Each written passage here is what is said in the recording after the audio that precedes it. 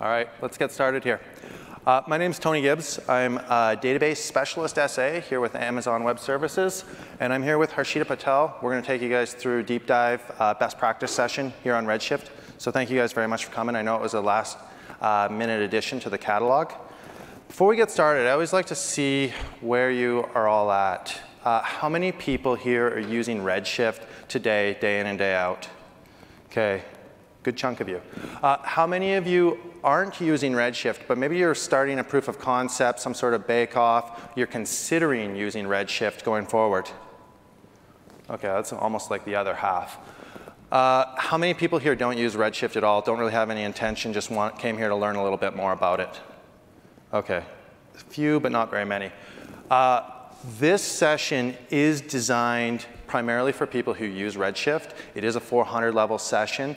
That being said, the architecture and concepts is kind of a bit review, so this section will be really good for those of you who aren't using Redshift if you're just doing a bake-off POC or you're just wanting to learn more about it. After that, we're going to jump in deeper into the data ingestion, ELT, that sort of thing.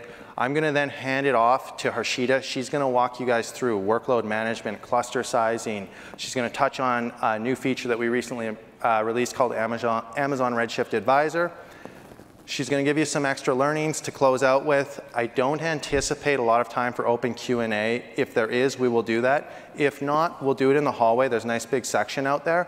We will answer questions for as long as you guys have them. I think last year I was kept around for almost an hour and a half. So if you guys want, we will answer as many questions as you have.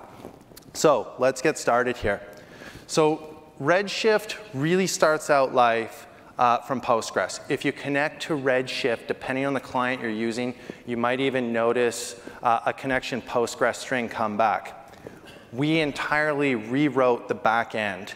It is entirely columnar, so the storage engine is nothing like Postgres. It's also MPP, so Redshift has the ability to scale out horizontally up to 128 compute nodes, or 8.2 petabytes of storage.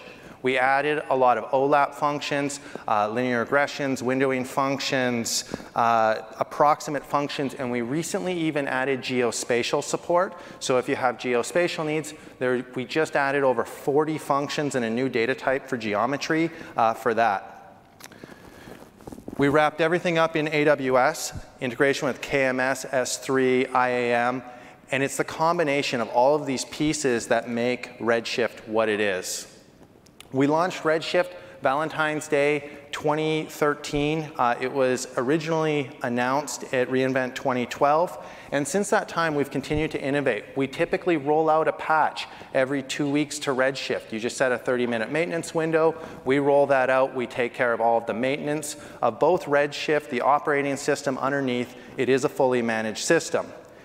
The last 18 months have been particularly exciting. We've been adding more and more features. I won't talk too much about them. There's a What's New session tomorrow that I recommend checking out. But in the last 18 months alone, we have rolled out more than 200 new features and enhancements to Redshift. So Redshift is an MPP, share nothing, columnar architecture. I'm going to start up at that top green box there, the SQL client and BI tools. That's what you use, whatever tool you happen to like, to connect to Redshift.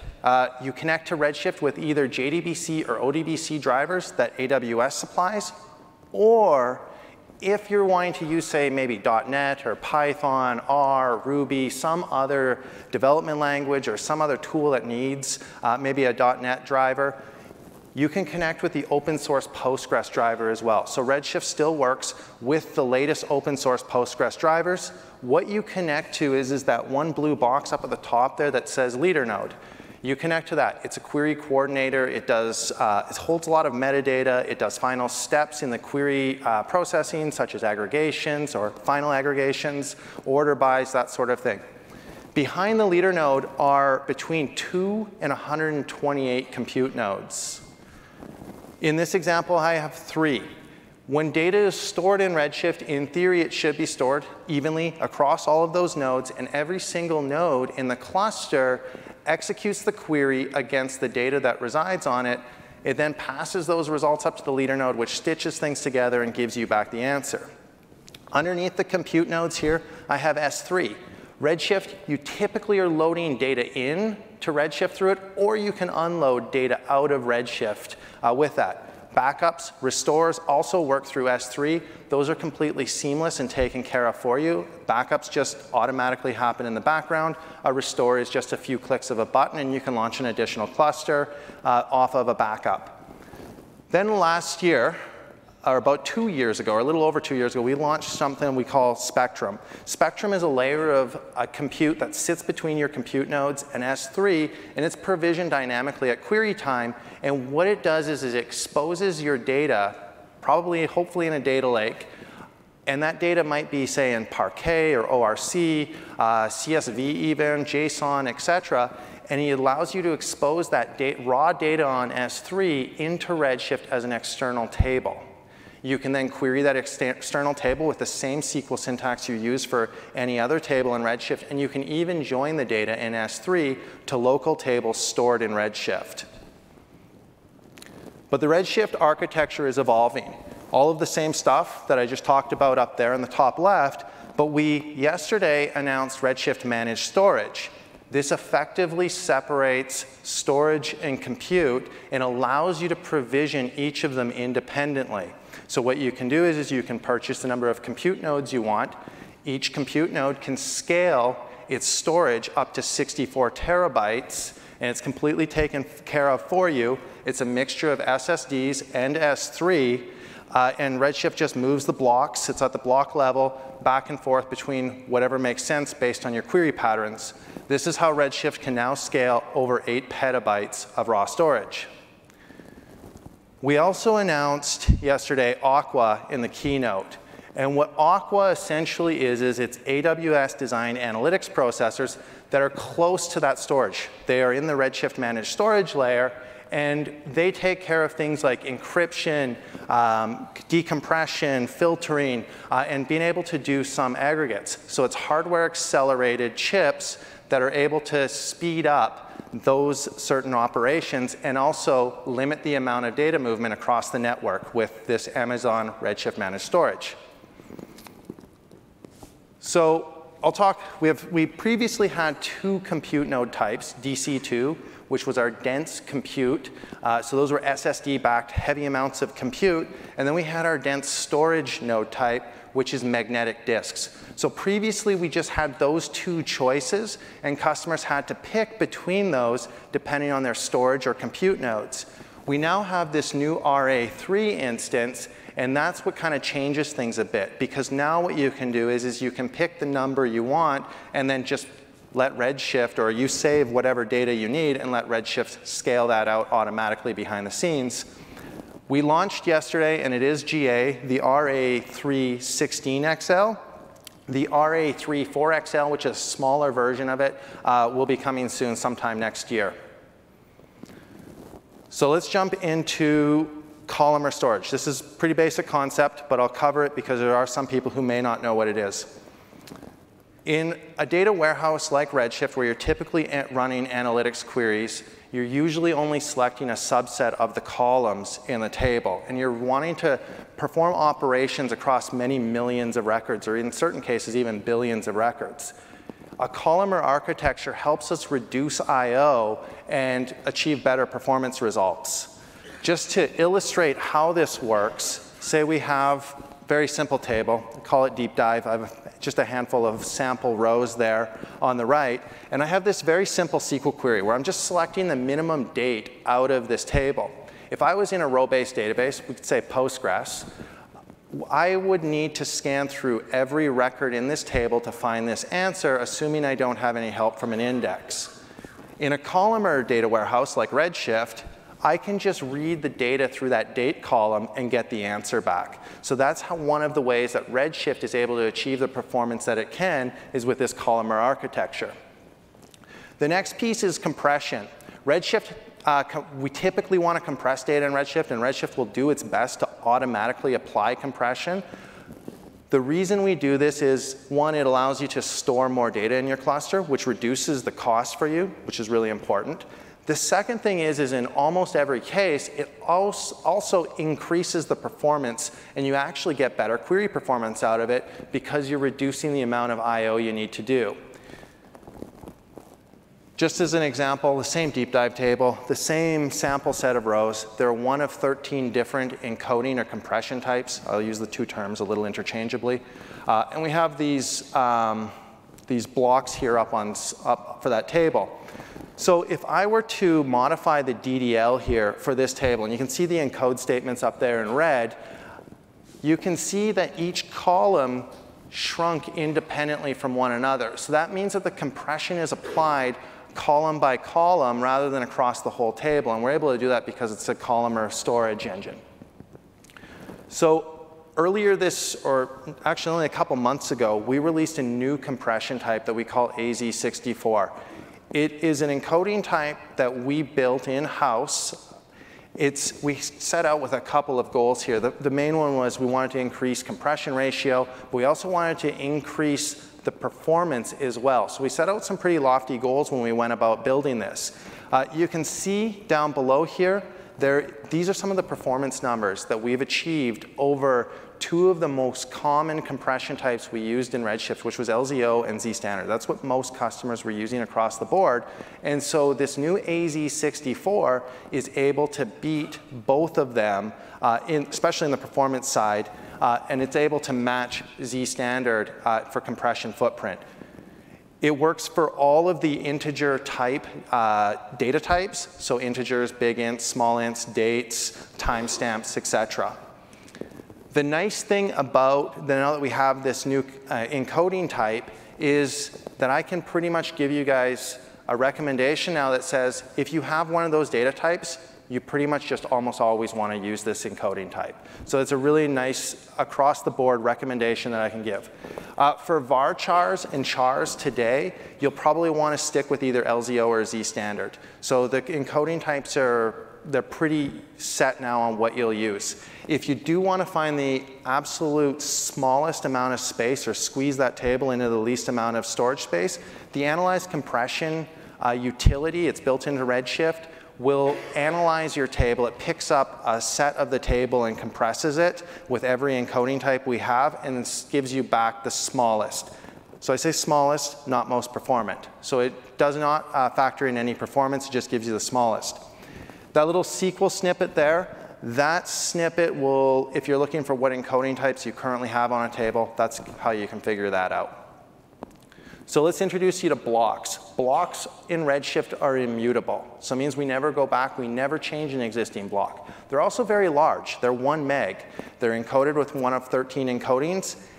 I have seen sometimes blocks even containing millions of values. Usually when I take a look at a block, it's usually about 300,000 or so records in a single block, but in certain cases, if you get really good compression, it can be in the millions. So let's introduce you to zone maps. Zone maps are an in-memory data structure in Redshift. What they essentially are is the minimum and maximum values for each block. Redshift automatically keeps track of these. You don't have to do anything. It's more just so that you're aware of it and how Redshift works. We use these zone maps to filter out which blocks we read off disk at query time. So that's the purpose of them. The next piece of terminology is data sorting. Data sorting is meant to optimize the zone maps. That is like what 90% of customers will use data sorting for. So you want to basically make the zone maps more effective and reduce I/O further. It's in most cases in Redshift, it will be on some sort of temporal column, usually a timestamp or a date, something that you're frequently filtering on. This is data warehousing, so there's almost always a timestamp in your fact table. So a simple example of how data sorting works, the same deep dive table, the same 4 rows there. If I were to manually modify the DDL for this table and apply this sort key, which would be sorting the table first by the date, then by the location, we would end up sorting it. First, you can see by the date. Then we have a tie, so then it goes over to the location, which is this JFK, and then SFO. So that's how data sorting works in Redshift. Tying all of these concepts together in data sorting and blocks and zone maps, say we have these 4 blocks. I have the zone maps printed out beside them, the minimum and maximum values. We have this really simple SQL query. I'm just counting the number of records on a particular date. what Redshift will do is it checks the zone maps and it knows that it doesn't need to read data out of that one block, and we've reduced I/O. Now, if I were to take these same 4 blocks and I was to sort the data in them, I would might end up with some zone maps that look like that. You can see they go in sequential order now. So now, if I were to run this query, I know that my data for doing this count would only fall in that one block, and now I've reduced I/O further. So this is the main purpose of a sort key in Redshift.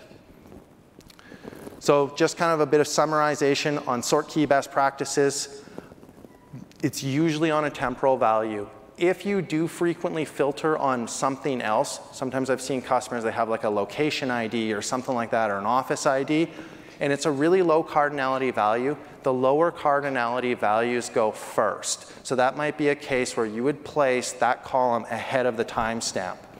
If you ever have a high cardinality value, maybe you have a timestamp and it goes all the way down to seconds, and it's really high cardinality because of that, it does not make sense to add additional columns to your sort key after that. I also usually recommend keeping the number of columns in a sort key usually somewhere between 1 and 3. Once it starts reaching 4, 5, 6, it's all diminishing returns at that point, and it means that the sorting takes longer. We have a couple of scripts here on YouTube if you have an established workload that can give some recommendations as well for sort keys. So I'm going to talk a little bit about materializing columns now that you guys understand zone maps. I usually see this one come about with migrations from existing legacy systems. In a lot of legacy systems that are especially coming from row-based databases, we typically would normalize our tables very heavily. Redshift being columnar and having these zone maps work the way they do, it actually makes a lot of sense to denormalize quite a bit.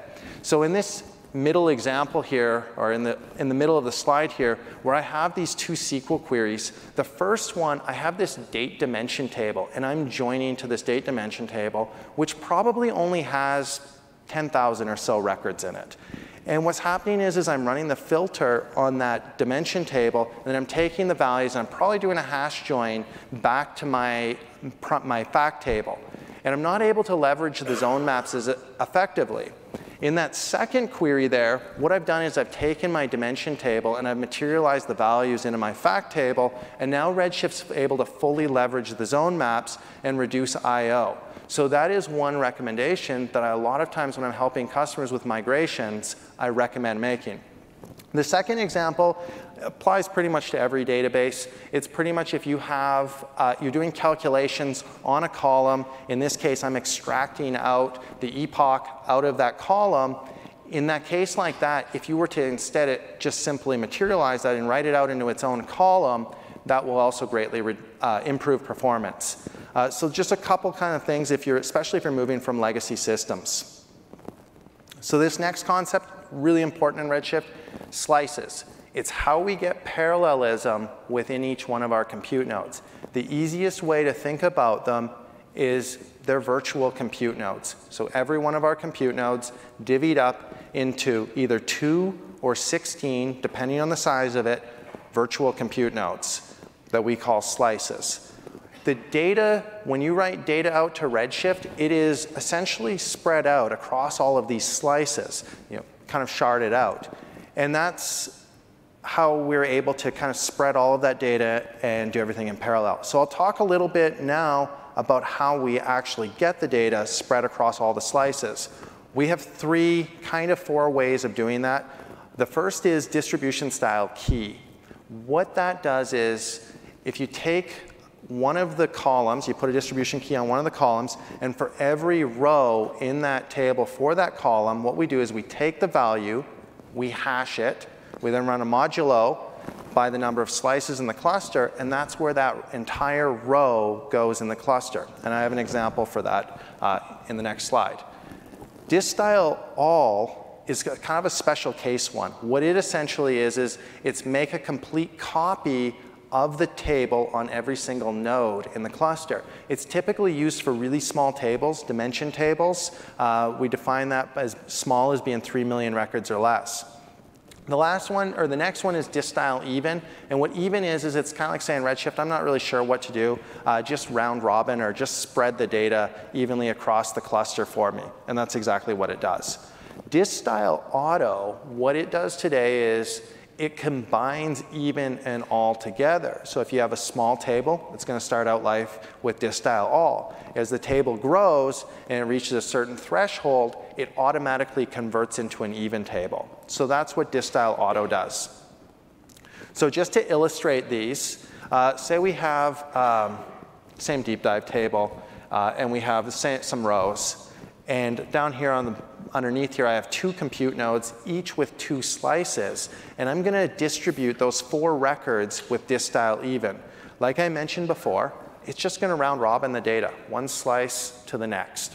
Really simple how it works. So let's move on to distile key. I'm going to pick the location column. So these are these values, SFO, JFK, SFO, JFK. And what this is going to do is we're first going to pick up that SFO, and maybe it hashes out to there. And JFK, maybe it hashes out there. SFO is going to go back to that slice 0, and JFK is going to go to that same slice 1, because they're going to go to the same place. This is an example of a poor distribution key. And the reason why is if I were to execute a query against this cluster, it would only execute on node 1, and node 2 would do none of the work. So we can do better. I'm going to pick the audience ID here, which looks a little bit like a primary key. And if I were to now distribute by this, 1 might go to slice 1, 2 might go to slice 2, 3 goes to slice 0, and 4 over there on slice 3. I baked the example, obviously, so it works perfect. But if you have millions of records or billions or whatever it is, a very large number, and it's a high cardinality value like that, something like a primary key, the data will be mostly evenly spread across the cluster. So what about distile all? Like I mentioned, we write every row to both nodes in the cluster in this case. So in this case, we write it out to the first slice. And that's how distile all works. So just summarizing this, dist key is typically used for joins. What we want to do is if we have 2 large tables and the on clause in your SQL statement, whatever those 2 columns are, those are the ones we would like to distribute both tables on. That will do what we call co-locate the data onto the same slice, and that makes the join really fast. So we want these co-located joins. The other common use case that customers use for using dist keys, and this comes up a lot in ETL, is if you have 2 tables and you're inserting data and selecting it from one table into another, if both those tables have the same distribution key, that operation is much faster. Distile all, primarily used again, also for joins, but with small tables. There's also a little bit of I'm not sure what to call it, nuance, I guess, in that in certain cases, if the table is small, it can actually also reduce your disk usage as well with small tables. So if you have these small tables, which we define usually as being 3 million rows or less, it makes sense for them to be distile all. Even, like I said, it just evenly spreads the data across the cluster. And auto, which is the default in Redshift, is just a combination of even and all. So this summary slide is pretty much everything that I've just been saying. I mostly stuck it in here because these slides are all going to end up online, and it repeats a lot of what I just said. One extra point that I put in here is this distribution of keys on temporal columns. Something I pretty much never recommend, even if it doesn't cause skew in your cluster and all the data is evenly spread. And that's because, say, like you pick something like a date, for example. A date being, every single day. And we'll say maybe you have 7 years of data and it is spread evenly across the cluster. In a case like that, though, you might run a SQL query and your predicate says, hey, just run on just this one day. Well, what's going to happen is now only a single slice in your cluster is going to execute against that day. And it's kind of this form of in-flight query skew that's happening at runtime. So pretty much in all cases, I always recommend steering you away from distributing by anything really temporal. Other than that, the rest of this is just review. So let's move into data ingestion. So redundancy. Redshift has these, it's a two-phase commit, which I'll talk about in the next slide. But when a commit happens, the global commit in Redshift, all of the data is at least written to 2 places in the cluster. And we do this for redundancy reasons and safety. We also back all of the data up to S3 asynchronously. So that just happens automatically. Today it's every 5 gigs of data or 8 hours, whichever happens first. The important piece, or the reason to understand that these multiple copies of data is that there's an exception to that, and that's temporary tables. Temporary tables don't only write data out once. There's no second copies of them. And that has an important impact on performance. They happen to be around twice as fast to write to as permanent tables. So let's talk about transactions. I mentioned that transactions, there's a 2-phase commit. There's what we call a local and a global commit. And in Redshift, because it is an ACID compliant, it's fully transactional database, because it's MPP, we happen to only implement isolation level serializable. So you can ask for repeatable reads or whatever it is, read committed, but you'll always get serializable isolation level. It'll actually say, yeah, okay, I give you that, but you are still in isolation level serializable. The one thing to be aware of with this then is that commits are a bit expensive in Redshift. It's not an OLTP database, it's a data warehouse. Sometimes customers don't realize that DDL is transactionable in Redshift. So if you have workflows where you're modifying a whole bunch of tables, maybe you're creating a table, renaming a table, and swapping things around, each one of those, if you don't explicitly wrap the workflow in a transaction, is implicitly creating transactions. So it's a best practice in Redshift, if you have a workflow, particularly in ETL, to wrap everything up in a transaction. So let's talk about how you get data in Redshift. There's a couple different ways. The primary way is with the copy statement. That is the primary way everyone loads data. In this particular example, I have an RA316XL, which isn't technically a valid cluster config, but we'll just go with it. And I have these 16 slices up there, which are represented. And I have this one file on S3. And I execute the copy statement against it. What's going to happen is Redshift is going to pull that one file up, and then it's going to distribute it and spread it out across the cluster. And that's not really all that efficient. If instead what we did was we broke that single file up into 16 pieces, now what's going to happen is all 16 slices in this cluster are going to reach out to S3 and pull up that data. This will run 16 times faster than the previous example. So ideally, you want to have as many files as you have slices in your cluster, or a multiple of that. So if I had 32 files that were all the same size, that would also work just as well. Our rule of thumb, or rough recommendation, is that files in S3 should be somewhere between 1 meg, 1 gig after compression. So usually most customers will compress the data with gzip. These are just a handful of recommendations that I've put together over the years, just where I've seen customers run into things. Keep your files simple. I always recommend delimited files. They could be tab delimited, they could be comma, whatever it happens to be, pipe. Keep things simple though. Don't pick crazy UTF-8 characters, unprintable characters. It makes life painful. Pick a simple character for null. You can always wrap strings in double quotes. There's escaping, all of that kind of stuff, and all of that works in Redshift. If you want to know how many slices your cluster has, that simple query there will return you back the number of slices. Another way to ingest data into Redshift is through Spectrum. So I mentioned Spectrum earlier, how it's typically used for external tables. Well, you can also create an external table, and you can do an insert out of that external table into a local table as well. And this is really nice if you want to be aggregating data off of S3 on your ingestion step, or maybe you want to only select a subset of the columns, or you want to do some row filtering or that sort of thing, or you happen to have data in a format that the copy statement doesn't support. So let's talk about how Redshift is designed around big data.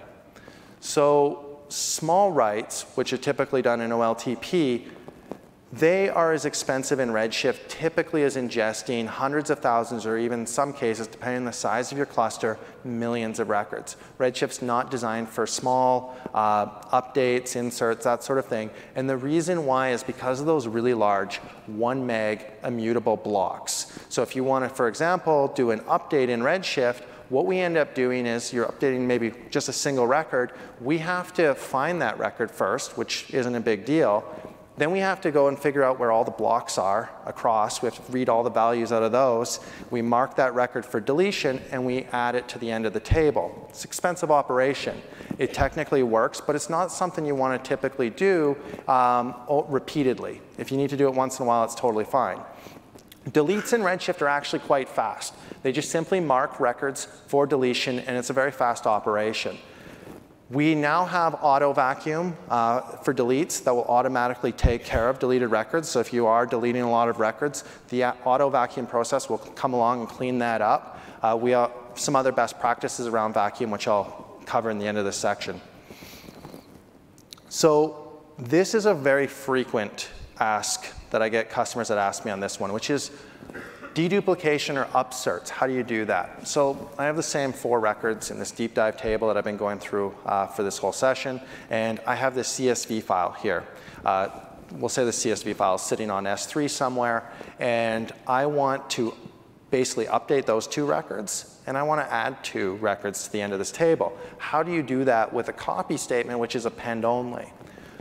The workflow is that I'm going to load the data into a staging table, that CSV, with a copy statement. I'm then going to delete the duplicate records out of my production table, and then I'm going to insert everything out of this staging table into my production table. So that's the steps that I'm going to go through. Now, the SQL for it, I'm going to start a transaction. And the reason I'm going to do this is, remember I was talking about wrapping workflows in a transaction, reduce the number of transactions. It's going to start with a begin statement here. I'm going to create a temporary table, because temporary tables, they're twice as fast, so that makes sense for a staging table. I'm actually going to also use this like keyword here. And the reason I'm going to use that is it's going to copy over the distribution key from my other table, from my prod table. It's also going to copy over compression settings as well, which is nice. So the staging table now has the same distribution key as the prod table. I'm going to then copy the data into my staging table. I'm going to delete the data on that. I'm going to join on that AID there. I'm going to delete those 2 records out. Then I'm going to insert all of the records over. Then I'm going to drop the staging table. I'm going to commit the transaction. So this workflow, or variations of it, are the optimal way to do this upsert dedupe logic. So I'm going to just walk through, this is a really, again, summarization. Staging tables, try to use temporary tables if you can. If you can't, there's a backup no option. All it does is it disables the asynchronous sync to S3, so you can disable that. Like I mentioned, keep the same distribution keys. There's the copying over with the like statement, or using that like keyword will copy over distribution keys and compression and such. There's also it's kind of, I wouldn't say it's special, it's in the documentation. It's called alter table append.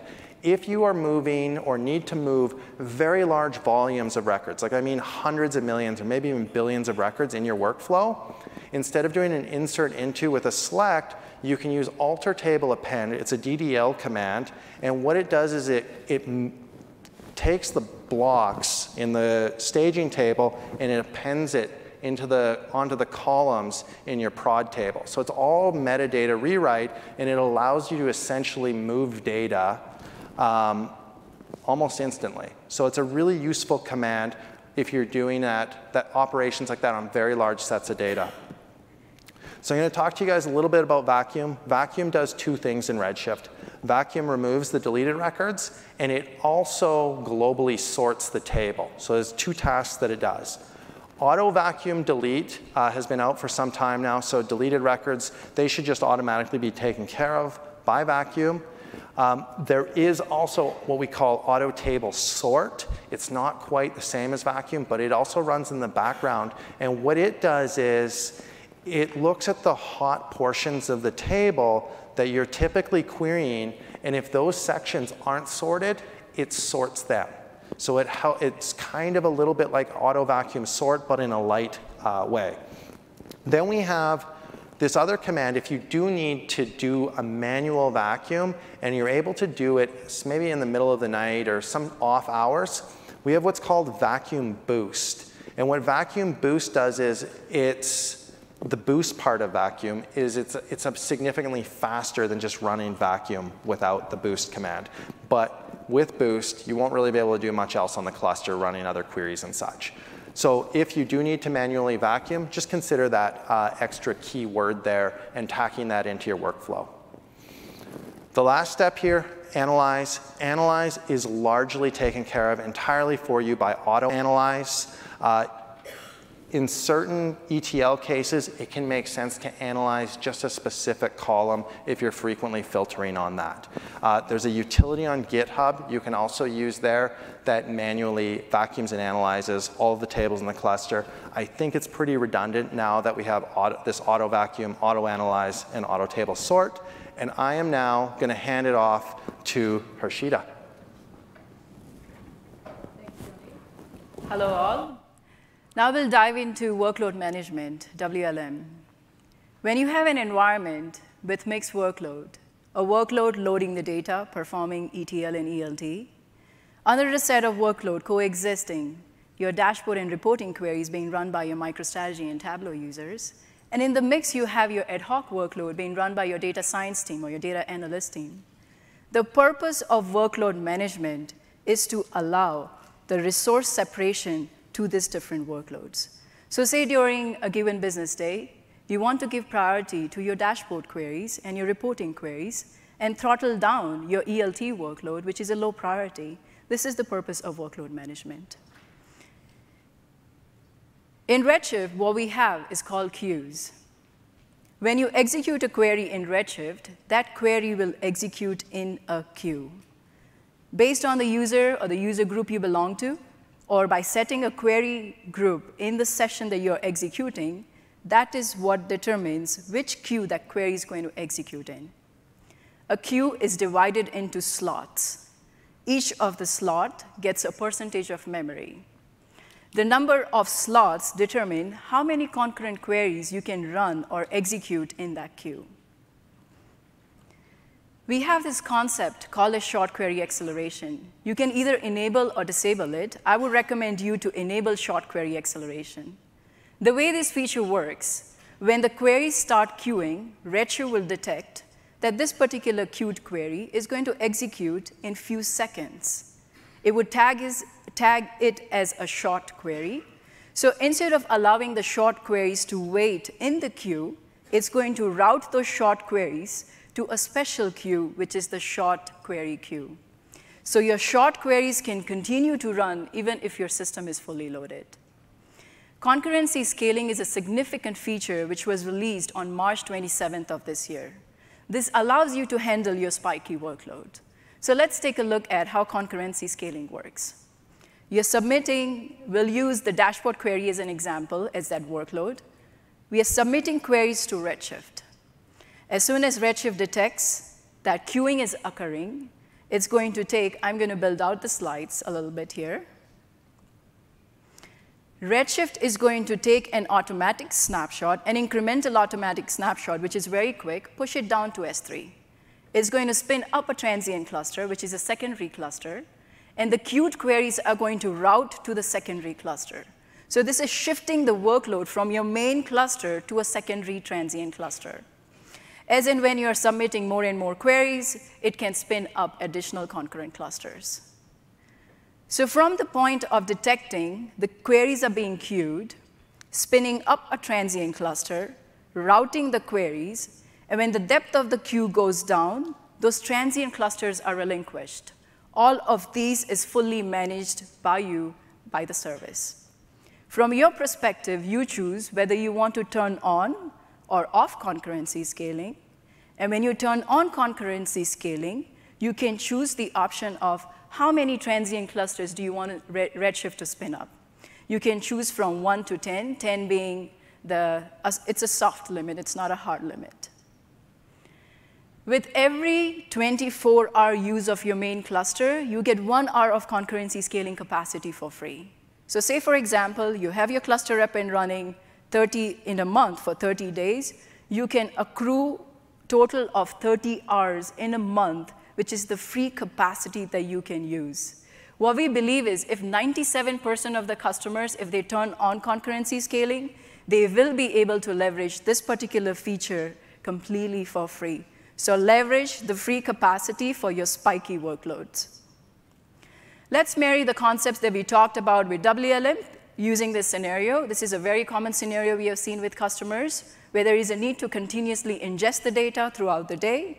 During the business hours, there are report and dashboard queries running, but there are also peak hours within the day where there will be a spiky workload. Say, in the morning or in the afternoon hours, you'll see a peak that requires there is a peak in terms of queries being submitted for the dashboard workload.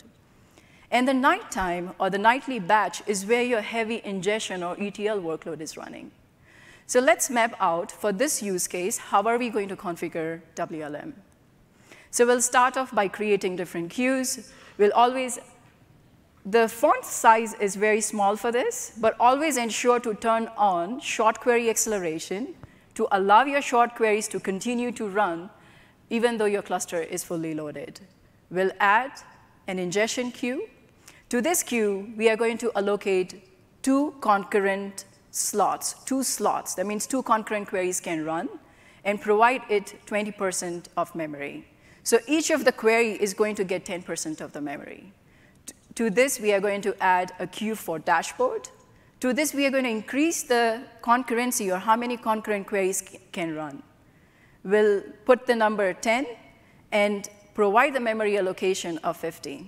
So each of the query is going to get 5% of the memory. Say, for example, the dashboard queries are typically expected to run less than 2 minutes. You can also set query timeout for this. And because this is a spiky workload, we are going to turn on concurrency scaling for Redshift to handle it for you when you see a sudden spike in the workload. And finally, the default queue, which is the catch-all queue for your ad hoc workload. The ad hoc queries are data intensive.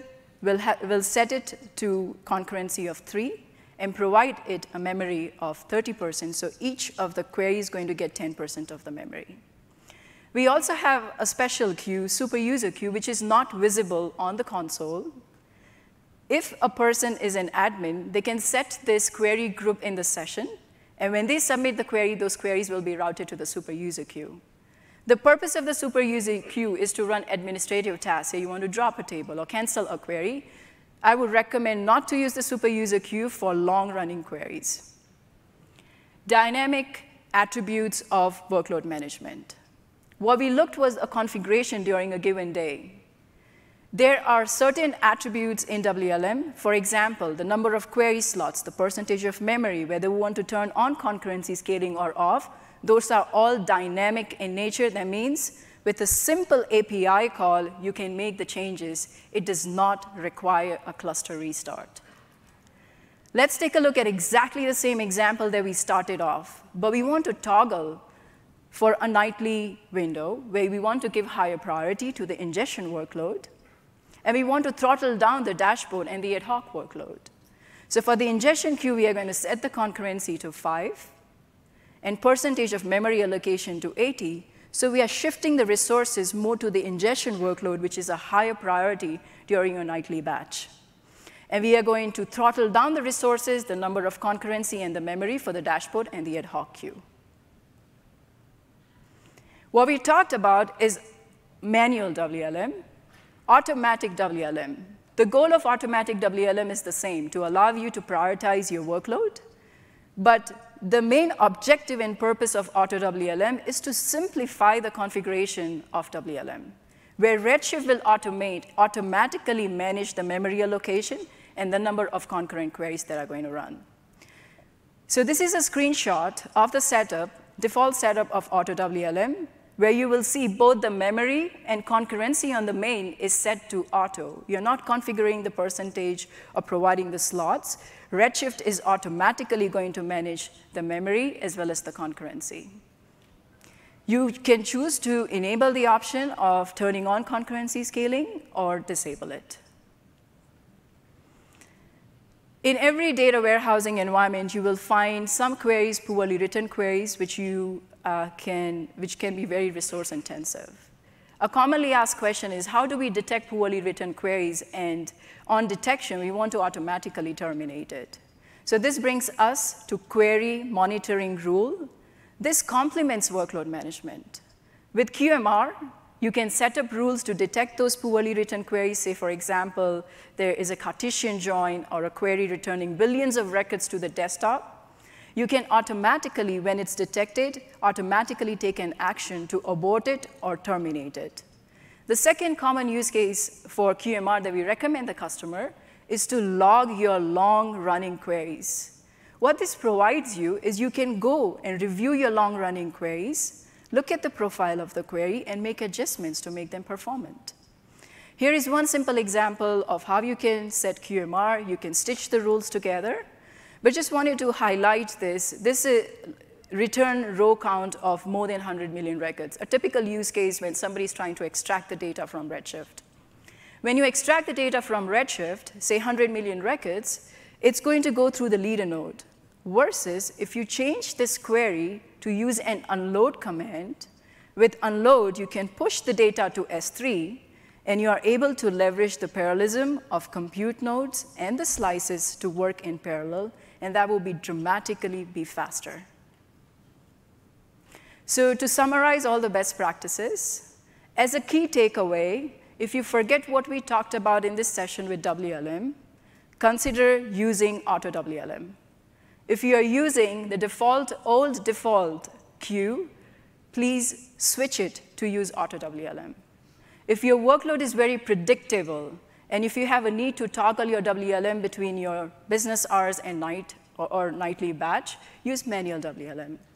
I would recommend you to start with 3 queues and have the total number of concurrency across the slots to 15 for query throughput. So this brings us to cluster sizing. A common question asked is, how do you right-size a Redshift cluster, either for a POC or for a new workload? So we start off with estimating the uncompressed data set size. When that data is ingested into Redshift, it provides 3x to 4x compression. To be conservative, we'll assume 3x compression. On top of it, keep 30 to 40% of disk space or additional capacity. Please ensure that when you have your cluster, if you're using your Redshift cluster, the percentage of disk utilization is below the 80% watermark. Based on the workload, based on your performance requirement, you can either choose to have dense compute or dense storage, and now RA3 cluster. So with this recipe, let's map it out. If we start with 20 terabyte uncompressed data set with 3x compression, you get 6.67 terabyte. That's the size that you start with. And depending upon the performance requirement, you can either use 4 DC28XL or 5 DS2 extra large cluster, and now 2 RA3 instance. So with RA3, you get the elasticity of the compute and the storage. Say you started off with one of the compute node based on the recommendation. When you ingested the data, maybe you get more compression. If you wanted to change the number of compute nodes, use resize. If you started off with DS2 and DS2 was not meeting your performance requirement and you wanted to switch to RA3 or DC2, again, you can use a resize the cluster. In Redshift, there are 2 types of resizes. One is the classic resize, which is the old resize, where Redshift provisions a new cluster, transfers the data from old to the new. And with classic resize, you can choose to enable or disable the encryption on the cluster. An elastic resize is the compute nodes are added or removed from an existing cluster. So let's map this out of how classic resize works. We'll start off with DC28XL, 3 compute nodes. Each of the compute node has 16 slices. When you instantiate a classic resize, an entirely new cluster is spun up. The primary cluster goes into read-only. The data is then transferred from the old to the new. That data is redistributed across the compute node and across the slices. And then the DNS is changed, and it's pointing to the new compute node. So with classic resize, we started off with 3 compute node, 48 slices, and we ended up resizing up to 4 DC2.8XL, so total number of slices is 64. Let's map the exact same example, but using elastic resize. So with elastic resize, we want to add storage. So when you instantiate elastic resize, a new node is added to the existing cluster, an incremental snapshot is taken, pushed down to S3, and then the metadata is moved, or the slices are moved to the new compute node. And this duration is of 4 minutes. If you have in-flight queries, they will be parked. If you have a query in a transaction for write, it's going to roll back. Once this stage is completed, the data gets hydrated from S3 onto the new compute node. Redshift is aware of the frequently accessed blocks, termed as hot blocks. Those are the blocks which are going to get hydrated first. And during this entire hydration, the cluster is available for read and write. So with elastic resize, there are limits and ranges that you can resize up or down the cluster. So if you start with a cluster initial configuration, either you can go to 2x or half x. If you're using the smaller instance family, which has fewer slices, if you started off with 4 compute node, you can go to 8 or down or half size, which is 2. If you're using the larger instance family, which has more slices, you have more options. Say you started off with 4 compute nodes, you can go all the way to 8 and half size to 2, but every intermediate point in between. So you can go from 4, 5, 6, 7, 8, or from 4 down to 3 and 2. So when do you use elastic resize versus classic resize? One common use case of elastic resize is for a known heavy workload. Say you want to do, you might have a weekly refresh, or month-end reporting, or quarterly reporting, which are high demanding workload. Customers will resize up the cluster to shrink the duration of those heavy workload. And when the workload is completed, they will resize down the cluster. With Amazon Redshift, it was just announced last week, Redshift Scheduler. So now you also have the ability to schedule your elastic resize using that scheduler on a cadence. You choose to use classic resize if you want to change the instance family. And the primary distinction between both of these resizes is the duration and the amount of time it takes. Elastic resize, 4 minutes of park connection, and classic resize, it's based on the amount of data that it needs to transfer. So consider classic resize as an overnight operation. Let's put all this together. I would recommend for your production cluster, use 2 or more compute nodes because you want to have the redundancy of an additional compute node and the mirrored data copy for fault tolerance. Keep 20% of free disk space. If you're using DS2, consider migration to RA3 because you will get more price performance. Now with Redshift, you can do cross-instance restore. So if you have a snapshot from DS2, you can restore that snapshot directly to DC2 or RA3 or any other instance type. If you're using DC1, I would recommend you please upgrade to DC2 because DC2 provides you twice the performance and the upgrade is free of cost. This brings us to one of my favorite features in Redshift, Advisor, Amazon Redshift Advisor. We talked about a lot of best practices. We talked about table design, copy, best practices. But what if all these best practices are provided to you or recommended to you on a daily basis based on your workload and your cluster configuration? This is what Redshift Advisor does for you. This is available on the console on the left-hand side. It scans through the metadata every day with the lens of best practices, makes observations and recommendations which are actionable and of high impact. So to list out a few of the recommendations, not all of them are here. To list out a few of the recommendations, Tony mentioned about the copy command to make it performant, split your file, compress your file so all the compute node and slices can work together, as well as skip the comp update step, which does compression when you're doing copy. So these recommendations are captured and available to you on the console for your workload.